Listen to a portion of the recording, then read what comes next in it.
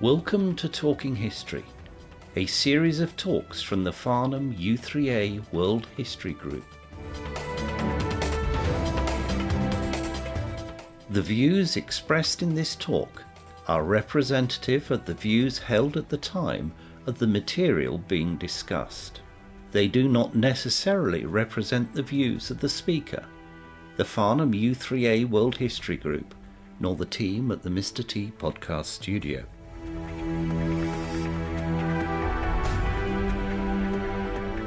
This is the first of two talks by Adrian Martin on the life of T.E. Lawrence.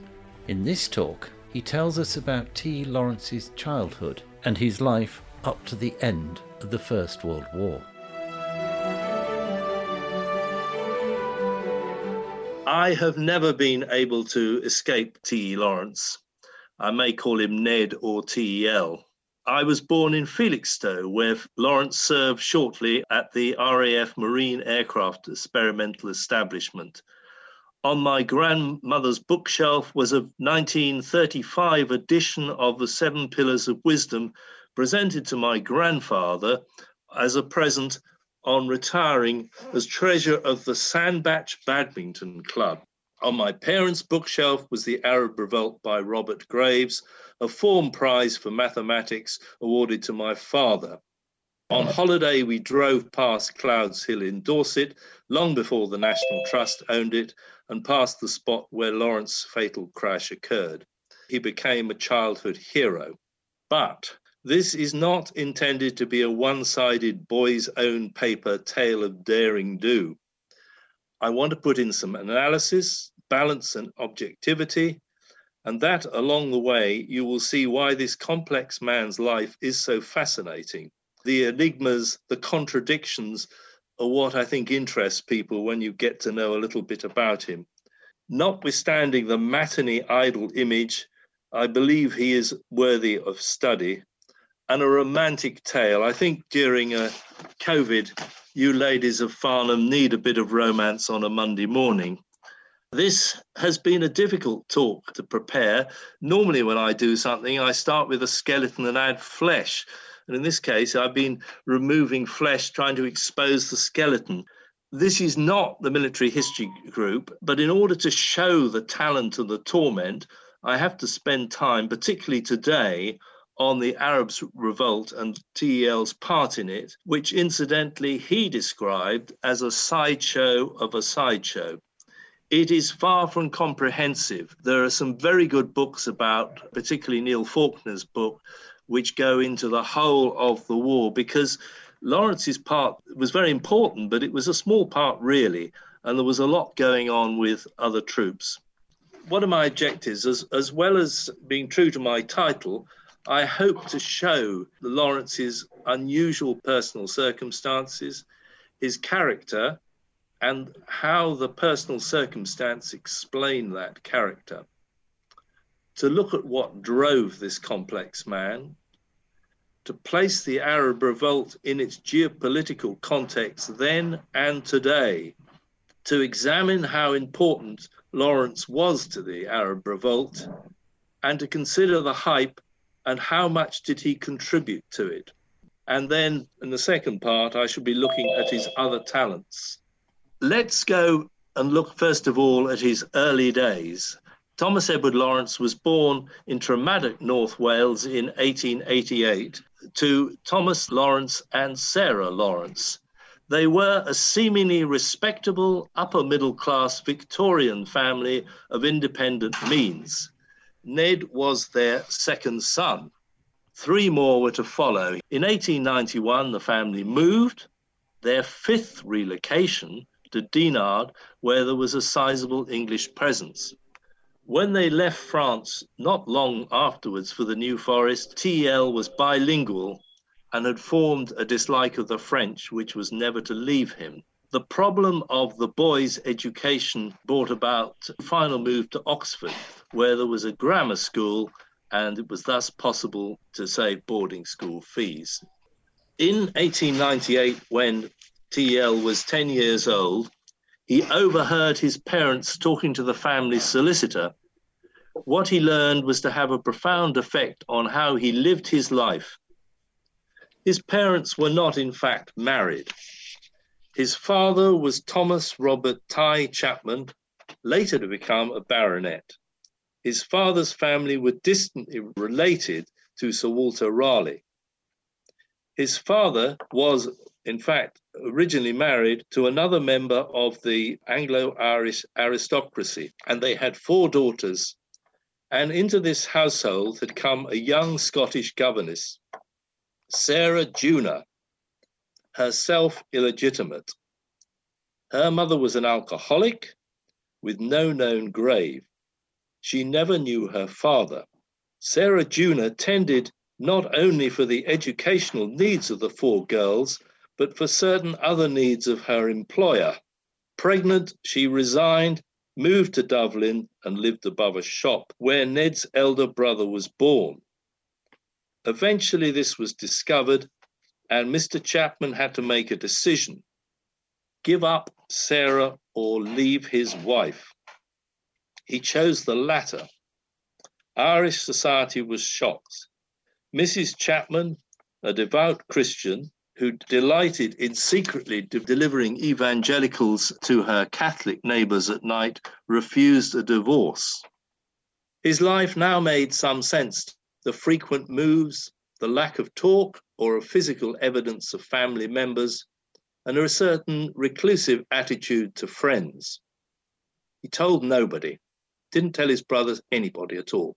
His brothers were not to know for years. In those days, such a situation would have been truly shocking. Discovery would have meant leaving the dreamy spires of Oxford. The next section is reaction to the shock and a stripped upbringing. I imagine most of you have seen the spectacular, but not wholly accurate film Lawrence of Arabia. After seeing the film, Noel Coward, who met Lawrence, said that if Peter O'Toole had been any better looking, it would have been called Florence of Arabia. In the film, just after taking Aqaba, Lawrence rides across the Sinai Desert and reaches the Suez Canal. He shouts across the canal to hail a passing motorcyclist. The soldier's reply is, "Who are you?" That question was to plague Lawrence all his life.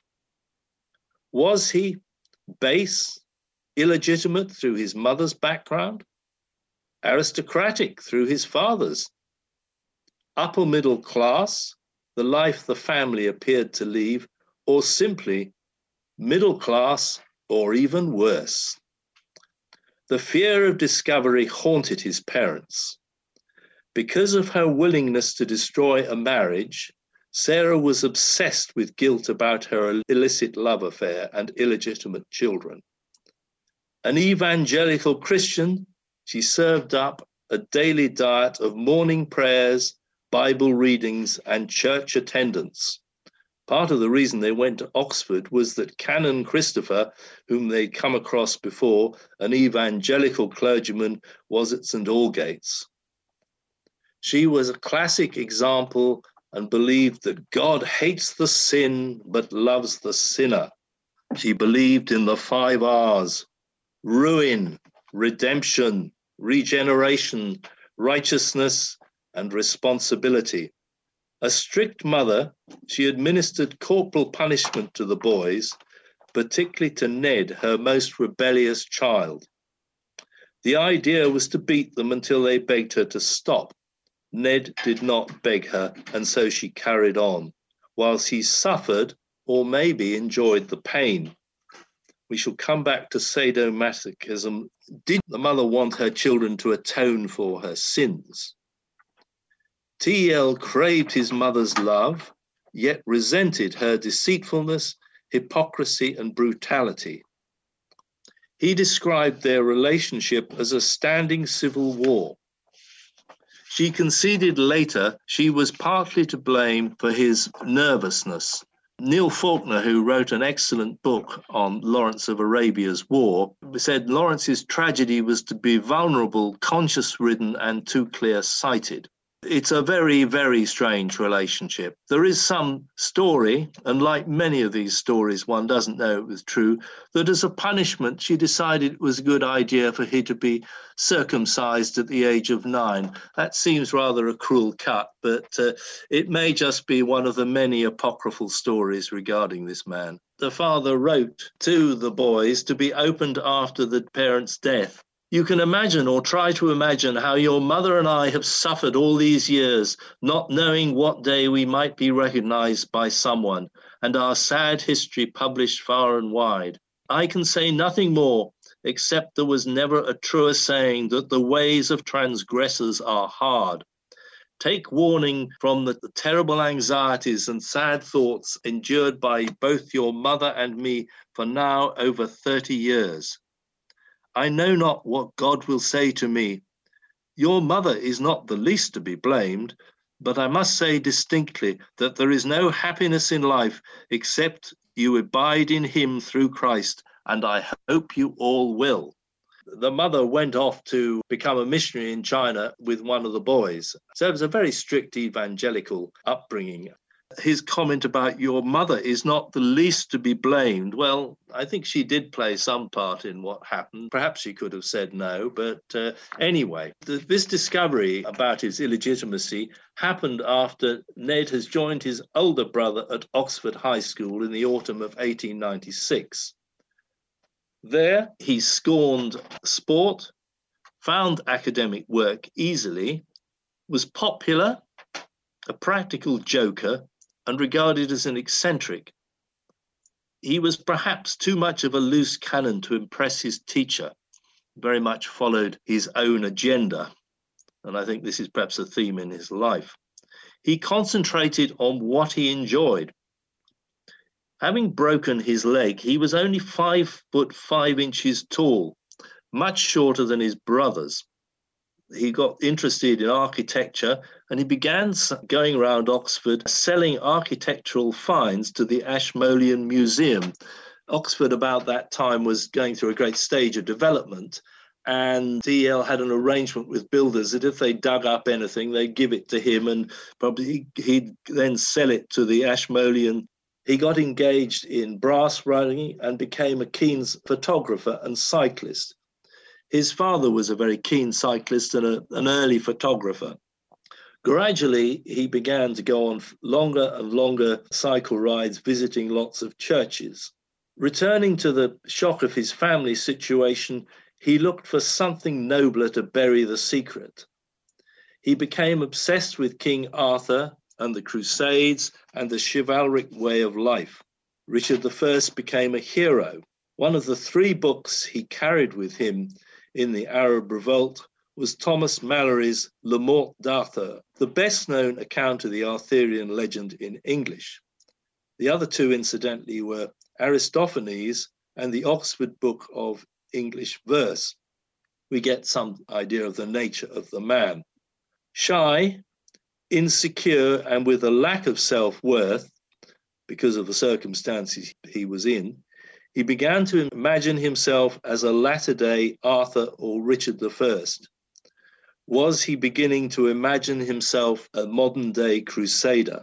If so, where was the crusade to be? He chose the medieval past as he was aware of his descent from landed gentry, and through his father was imbued with many of its habits and values. To flee his dark secret, he found refuge in the romantic myths of the feudal past. It's worth mentioning that Victorian England had revived interest in medieval England. We are in the age of William Morris and the pre-Raphaelites. Richard Ingram's talks about how the English loved to dust off their history and recreate their past. Now, somewhat randomly, I want to share with you something Lawrence wrote. It has been described as his epitaph, but it also explains his life. All men dream, but not equally. Those who dream by night in the dusty recesses of their minds wake in the day to find that it was vanity. But the dreamers of the day are dangerous men, for they may act their dreams with open eyes to make it possible. This I did. And that indeed is the case. He was a dreamer, and I believe he sought to cast off his illegitimacy and achieve something special. It's arguable that at an early age, he set out to be a hero. He stated at one stage that he wanted to be a general and knighted before he was 30. Ironically, he could possibly have achieved this. Ultimately, he failed to realize his dream when politics intervened, and his failure to deliver the Arabs an independent state, as he had promised, turned his dream into a personal nightmare, the torment. Ned entered Jesus College in 1907, being awarded an exhibition. It was for people born in Wales, and of course he'd been born in Tremadog. He read history, specializing in the medieval period. He found the new freedom of university life share heaven. Once again, he cultivated an eccentric image, challenging himself by going without food or sleep for days. He lived mostly at home in a bungalow his parents had built in the house in Polstead Road, I think mainly because Lawrence was possibly so difficult to deal with his mother. It was almost better for both of them if he was living alone in the bungalow. He decided he was going to walk around Syria and Jordan in connection with his thesis, a distance of about 1,100 miles. Now, he consulted various people who knew the Middle East, and they said, well, that's absolutely ridiculous. Nobody goes and does that in summer, walking. When he said, I do. And he visited all these Crusader castles, and he returned a changed man. He had fallen under the spell of Arabia. The point about his thesis was an interesting one. The perceived view was that Crusader castles were influenced by the architecture of European castles. Lawrence turned this completely on its head, proved that European castles had been influenced by the Crusader castles, and he was awarded first-class honours in modern history. Whilst at Oxford, he was also busy studying military history and tactics. Through his contacts at the Ashmolean Museum, David Hogarth, the keeper, secured Ned a senior demyship at Magdalen College for 5 years, enabling him to join the planned British Museum excavations at Carchemish on the banks of the Euphrates. On the far side of the river, German engineers were building a bridge, part of the 800-mile-long Hijaz Railway from Damascus to Medina. This railway was intended eventually to be extended to enable pilgrims to reach Mecca. Apparently, all the Arab ladies who ran bed and breakfast establishments were extremely cross about the railway because all the pilgrims, instead of coming on foot, went on the trains and they lost all their business. TEL was to be deputy director, responsible for photography, cataloguing, and supervising the native workforce. As the war approached, he was his age an exceptionally experienced and accomplished medievalist, a field archaeologist, and well-traveled, and a linguist with command of Greek, Latin, French, Turkish, and Arabic. It is said that he spoke 11 languages, not to mention various dialects. His knowledge of Arabic was not as good as that of Gertrude Bell, however, a somewhat similar person.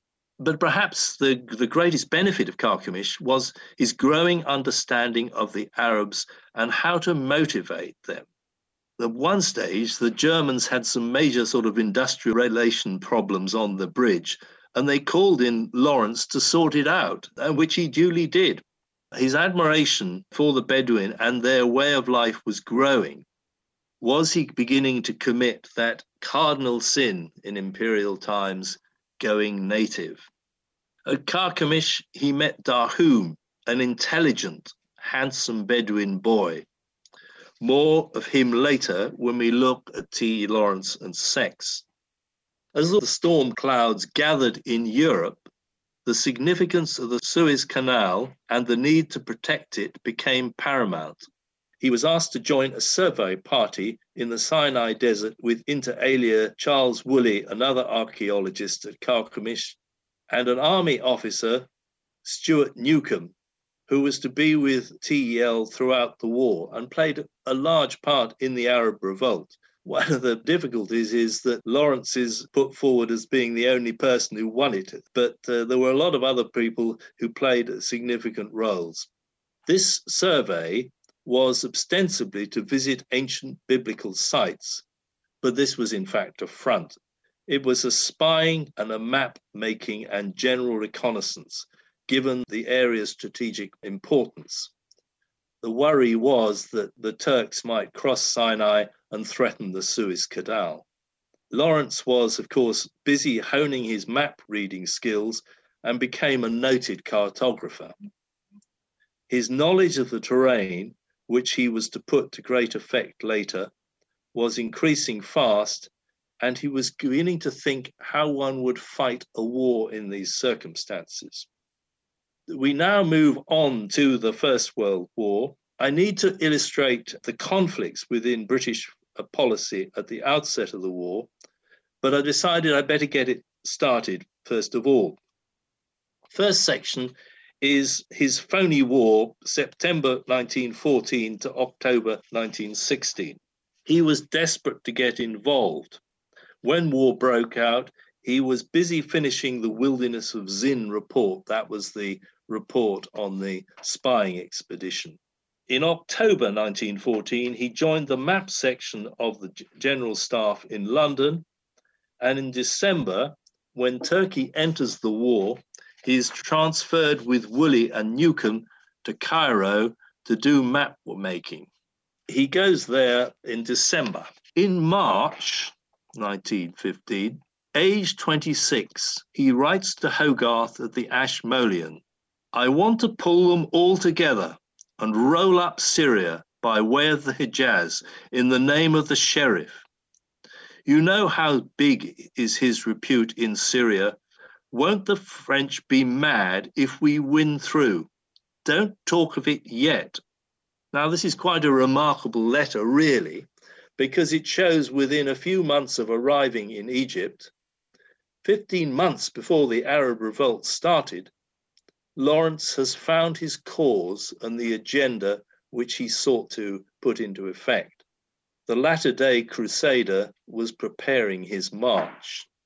As the year progressed, he got more involved with map making, doing general intelligence work, interviewing Turkish prisoners. He got a great knowledge of where the Turkish forces were. Later on, he was transferred to the Arab Bureau. 2 younger brothers were killed. He is sick of pens and is seeking action. I think he, particularly after he lost 2 of his younger brothers, he felt that he really wanted to fight. Now I'm going to come back to the conflicting aims in British Middle Eastern policy in World War I. The Middle East fell under the auspices of the India Office. The importance of the Suez Canal was paramount. The Middle East had largely been controlled by the Ottomans since the 15th century. It was a bulwark against Russia.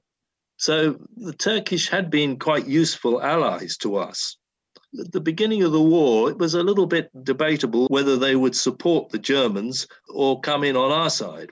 But of course, Turkey was regarded as the sick man of Europe, and there were pickings to be had.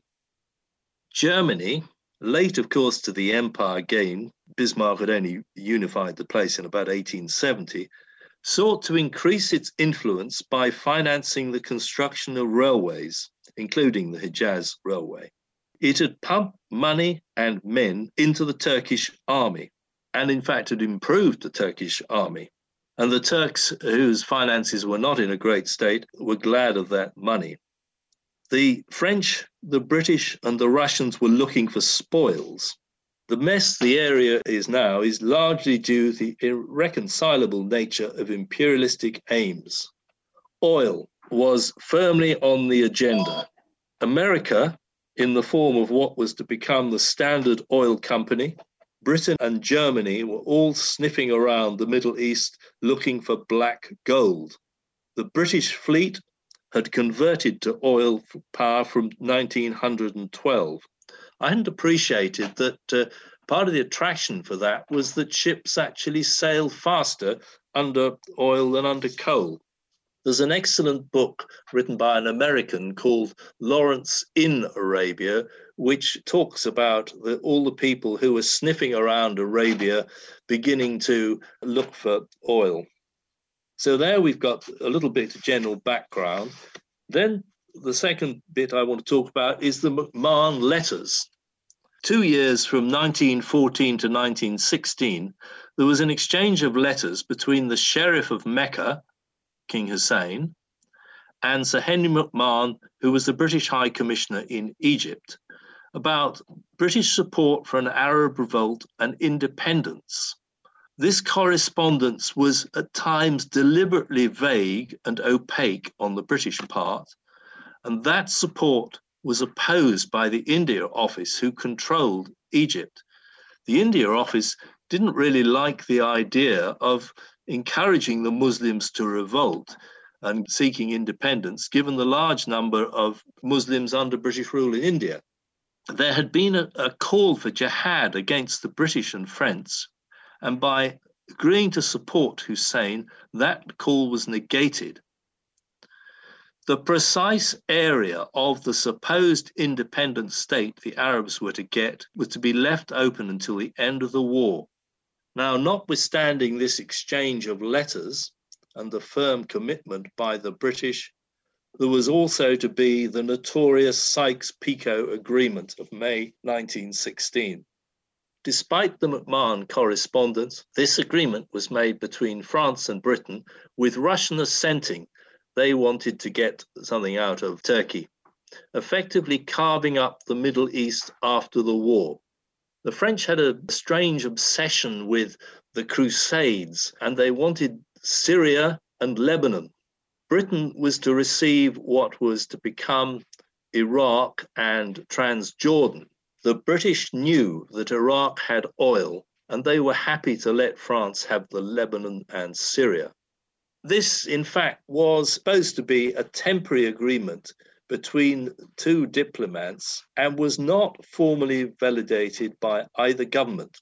Another mixture in the cocktail of British foreign policy was the whole question of the Jews and the Balfour Declaration of November 1917. Russia had had a series of pogroms starting in the 1880s in what is now Poland, and the idea of a Jewish homeland had been mooted for years by independent members of the Jewish community. At the time of the Balfour Declaration, there were 60,000 Jews in Palestine and 700,000 Arabs. It was suggested by the Jewish representatives that a strongly pro-British Jewish state would help to protect the Suez Canal.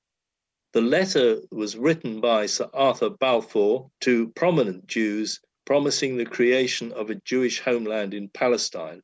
Its receipt came as somewhat as a surprise to the Jewish lobby. They really didn't expect they were going to get promised what they were. The book Lawrence in Arabia is quite interesting. There were lots of negotiations, and there was stuff on the record saying, well, what do we agree to give the Jewish people? Oh, just say anything to keep them happy. And that's down there on the record. Now, the Balfour Declaration, His Majesty's government view with favour the establishment in Palestine of a national home for the Jewish people, it being clearly understood that nothing shall be done which may prejudice the civil and religious rights of existing non-Jewish communities in Palestine. Another thing we did in 1915 was to sign up an Anglo-Saudi treaty. We completed a treaty with Ibn Saud, one of the three rulers in the Arabian Peninsula. So to sum up British foreign policy, we had offered the Arabs an independent state, which would include Jerusalem, agreed with the French how to carve up the Ottoman Empire, promised the Jews a homeland in Palestine. Everybody sought a bit of Jerusalem, including the Russians, as they wanted it for the Russian Orthodox Church. Incidentally, involving the Indians in the First World War without consulting them at all was a great catalyst to the Indian independence movement. They were seriously miffed. I now return to Lawrence's phony war. In Cairo, he used his position, such as it was, to encourage Sir Henry McMahon to support the Arab revolt. This fitted in with his dream. In February 1916, Lawrence is sent to Mesopotamia, modern-day Iraq, to try and sort out a problem which I haven't time to talk about.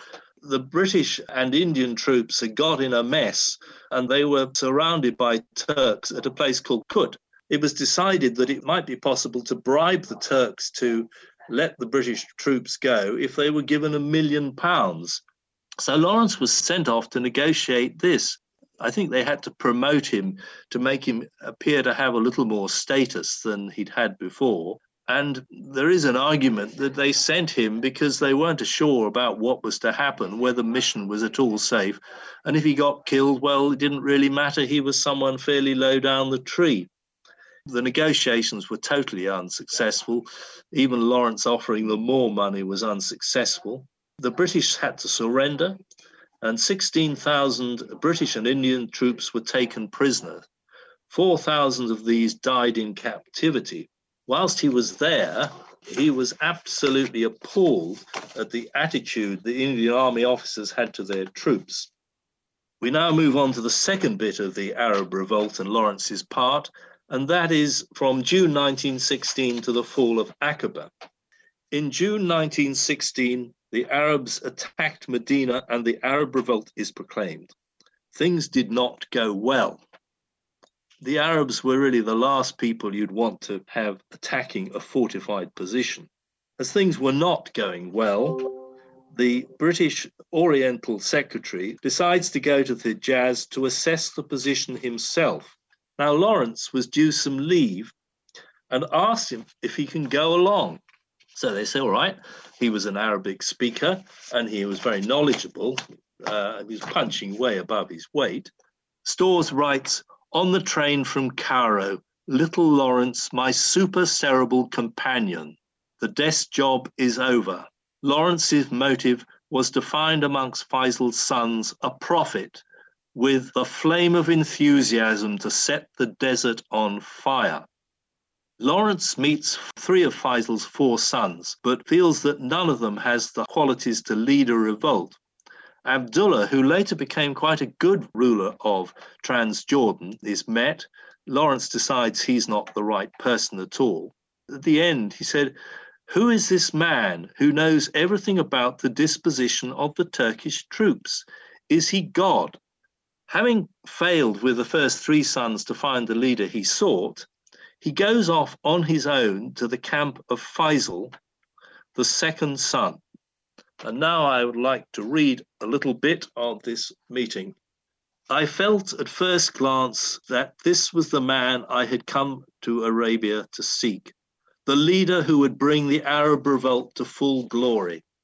Faisal looked very tall and pillar-like, very slender in his long white silk robes and his brown headcloth bound with a brilliant scarlet and gold cord.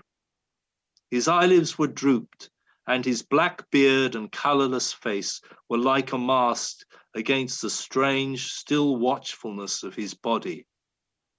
His hands were crossed in front of him on his dagger. I greeted him. He made way for me into the room and sat down on his carpet near the door. As my eyes grew accustomed to the shade, they saw that the little room held many silent figures, looking at me or at Faisal steadily. He remained staring down at his hands, which were twisting slowly about his dagger. At last he inquired softly how I had found the journey. I spoke of the heat, and he asked how long from Rabah, commenting that I had ridden fast for the season. And do you like our place in Wadi Safra? Lawrence replies, well, but it is far from Damascus. Lawrence is Lawrence the dreamer, but also a driven, ambitious man, dangling Damascus, the ultimate prize, the potential capital of an Arab independent state, in front of Faisal. So after the meeting, Lawrence returns to Cairo, reading the Morte d'Arthur on the way. He reports on Faisal, is tall, graceful, vigorous, almost regal in appearance. Age 31, possesses far more personal magnetism and life than his brothers. A popular idol and ambitious, full of dreams and the capacity to realize them, with keen personal insight, and a very efficient man of business. Lawrence was good at summing up people. He sees that Faisal is not a warrior, but what he does have is the ability, based on his background, to sort out disputes and unite the tribal leaders. They respect Faisal greatly, and the relationship between Lawrence and Faisal becomes a very close one, which is part of the reason that he felt so dreadful about what happened in the end. When he gets back to Cairo, he reports to the military establishment, and at that time, there was quite a lot of talk of landing an Anglo-French troops at Rabaa between Mecca and Medina. Lawrence is bitterly opposed to that. He says that this is totally wrong because it would look as though the French and the British were trying to replace the Ottomans with their own empire. Of course, and this is the whole thing about Lawrence, he had his own agenda. The last thing he wanted to do was to give the French any encouragement, and he didn't want them landing French troops to any extent in the district.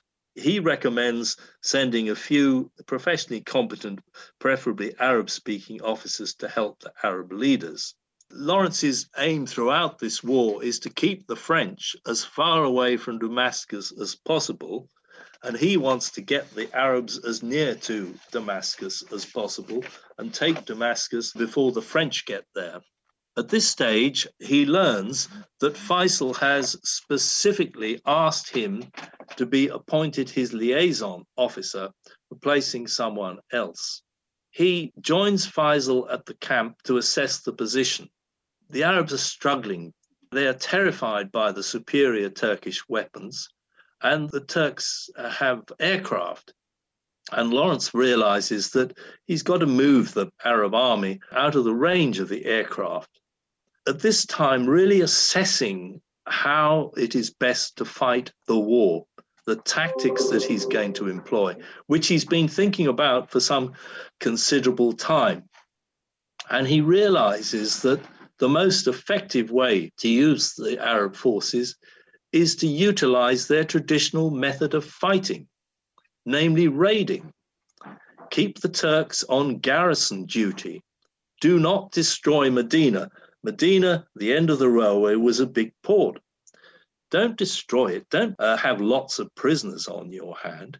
Keep Medina open. Let it remain open, and let the railway remain open, which it had to do to serve Medina, and have a lot of people guarding the railway, because if they're all guarding the railway, they're not available to fight elsewhere. He wants to keep the Turks on guard duty, really. We'll probably look in the second part on the whole tactics of desert warfare, but the essentials of desert warfare are water, supplies, and mobility in that order. Lawrence realizes that it's going to be a war of hit and run, a war of detachment. He realized that the guerrilla fighters, one stage he describes it as being like a vapor, how they can suddenly appear and then suddenly waft away. And I read not so long ago a translation of an article written by an Austrian soldier who had the misfortune to be on 3 trains which were blown up on the Hijaz railway or ambushed. And he said that Lawrence was everywhere and nowhere. And that was the thing. They never knew what was going to happen and when they were going to strike. Now, Lawrence produces something called the 27 Articles. Interestingly enough, when the Americans were fighting in Afghanistan, they were given the 27 articles to study. Strive above all to win hearts and minds, establish an unassailable base, remain strategically dispersed, make a virtue of the individuality, irregularity, and unpredictability of guerrillas, make war on materials rather than men, never engaged in sustained conflict.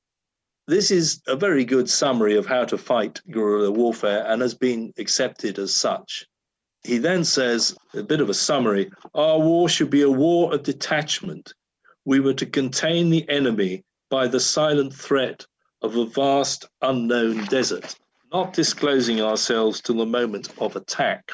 Many Turks on our front had no chance all the war to fire at us, and correspondingly, we were never on the defensive except accidentally and in error.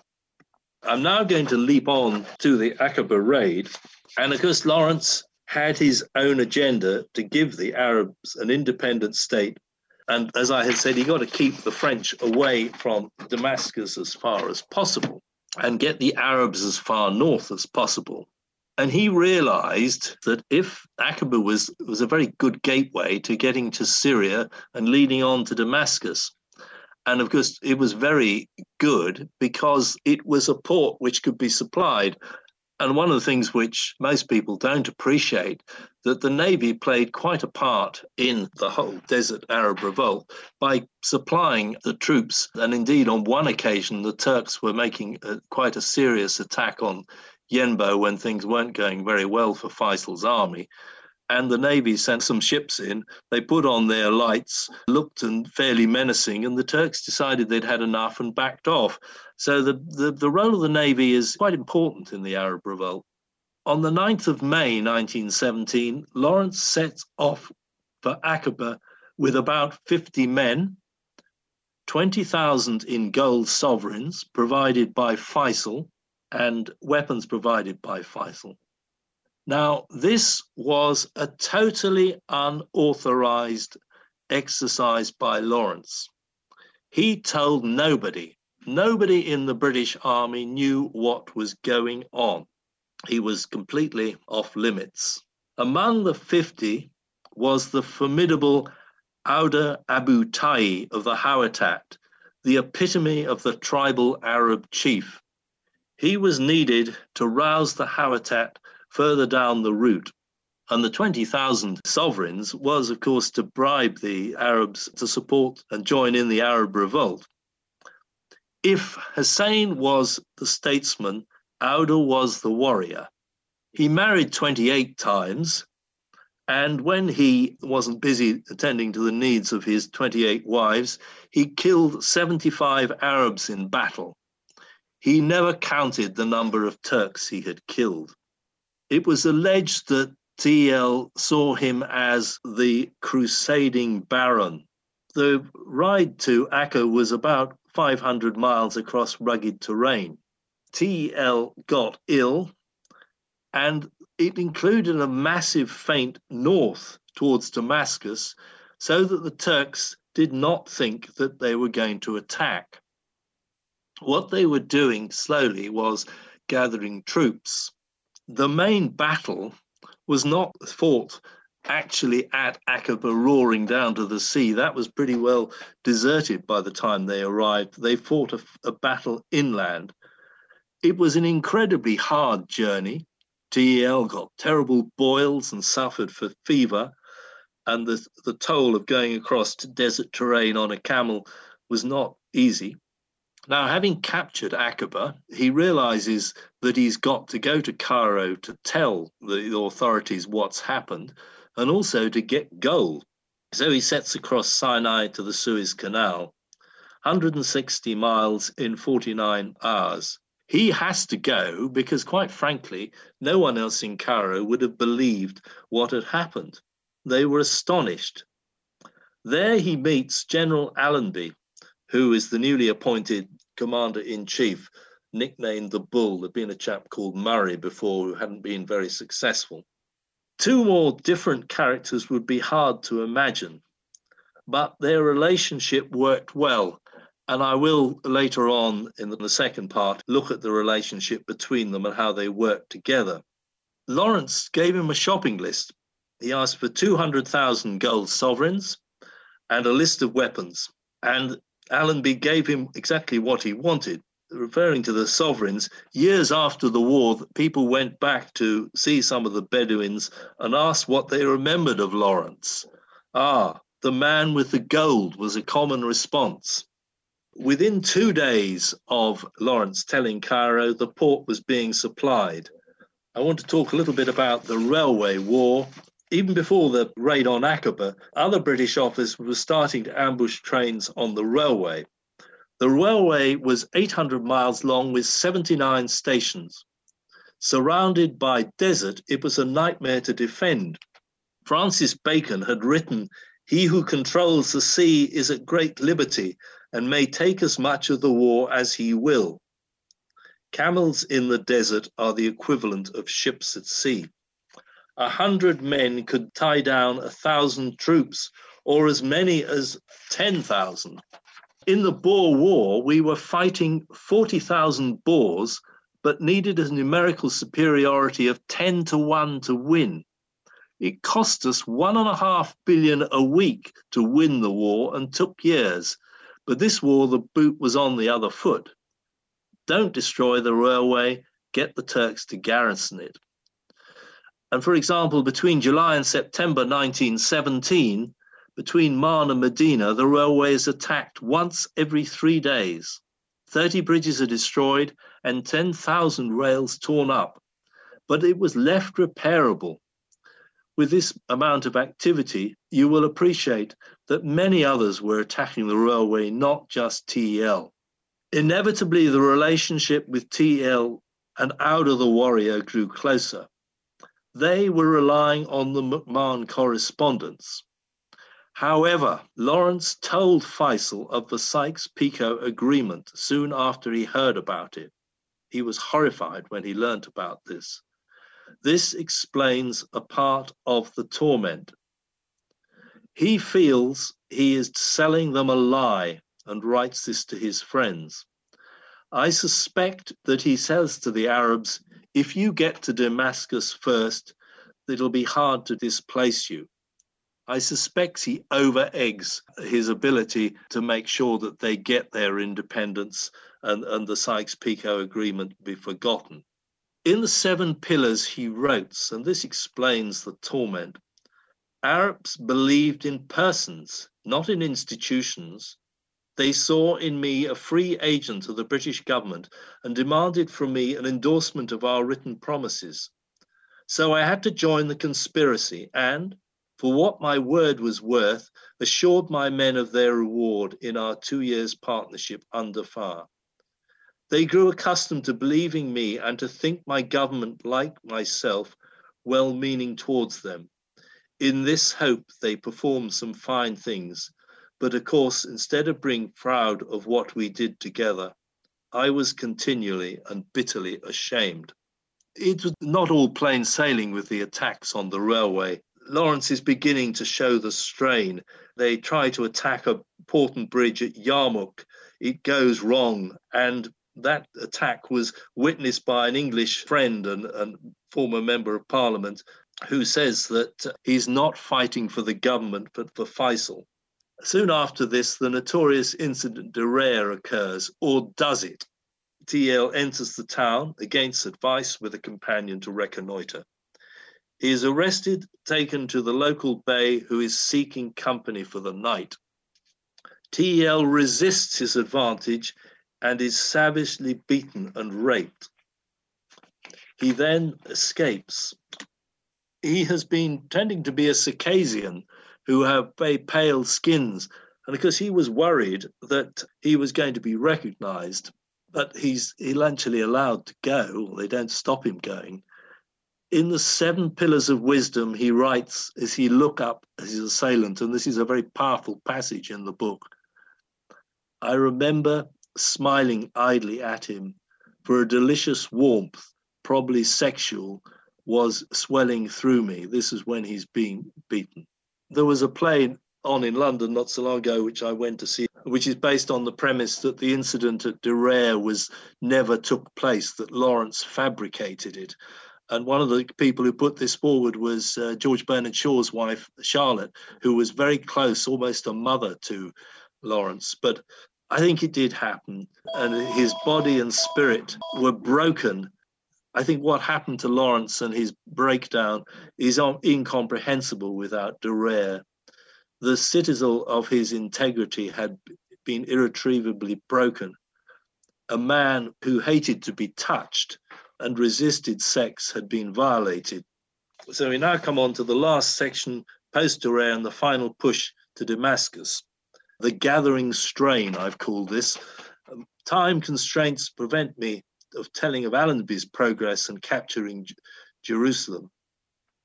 TL enters Jerusalem and is much moved by its recapture, despite having lost any religious beliefs he has.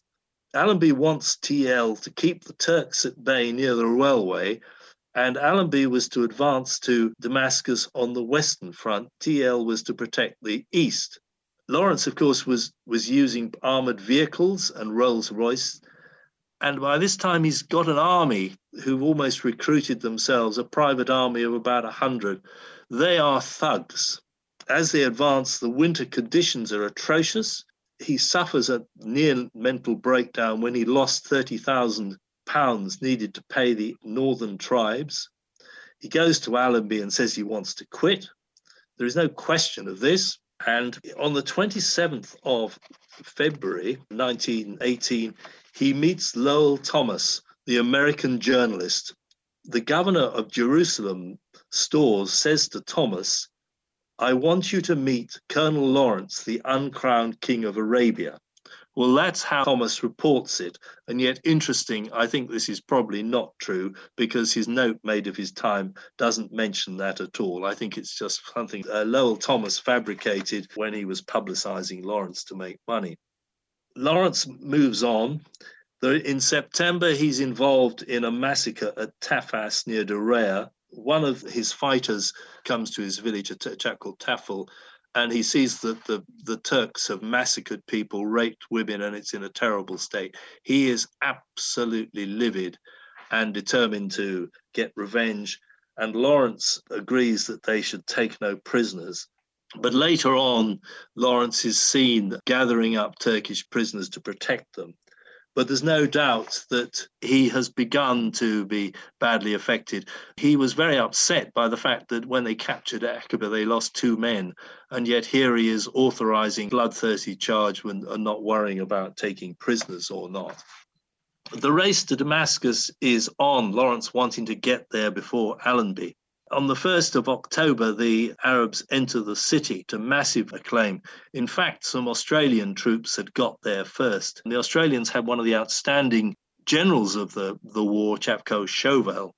The Arabs take over running things, and one of Faisal's representatives is appointed the governor. It's chaos. Martial law is declared, electricity down, there are water issues. There are problems with hospitals. Lawrence is told about the 3 hospitals being in a state. He starts to get things organized. Allenby then enters Damascus.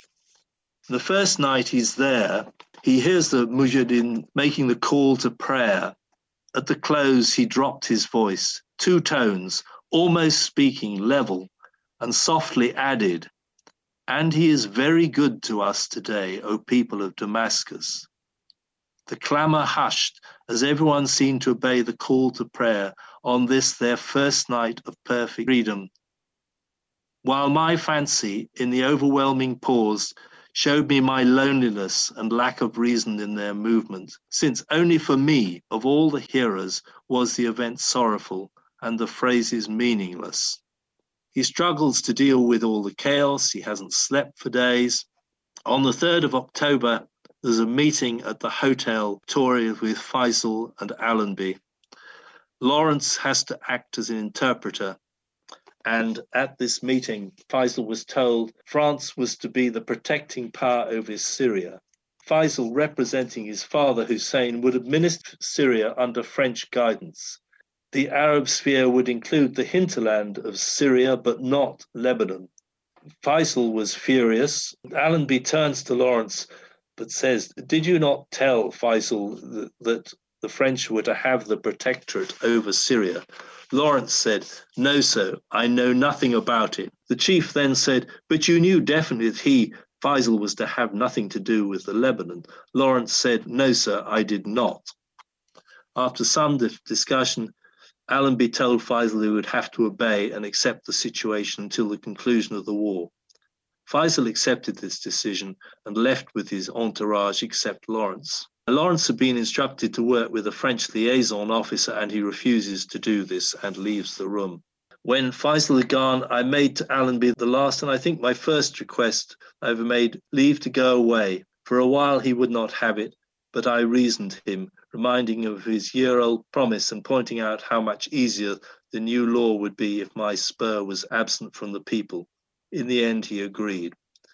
And then Lawrence is about to go. On the day before he goes, he has a painting done by James McBay. It's a painting in oils, and it shows the strain he's felt. Painting is done in one sitting, interrupted continually, as McBay, who is an artist with Allenby, the sitting was interrupted continually by the Arabs coming in and saying farewell.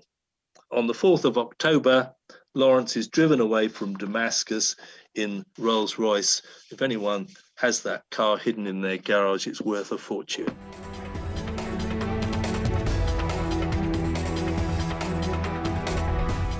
This podcast has been produced by the Mr. T Podcast Studio in association with the Farnham U3A World History Group. Thank you very much for listening to this talk.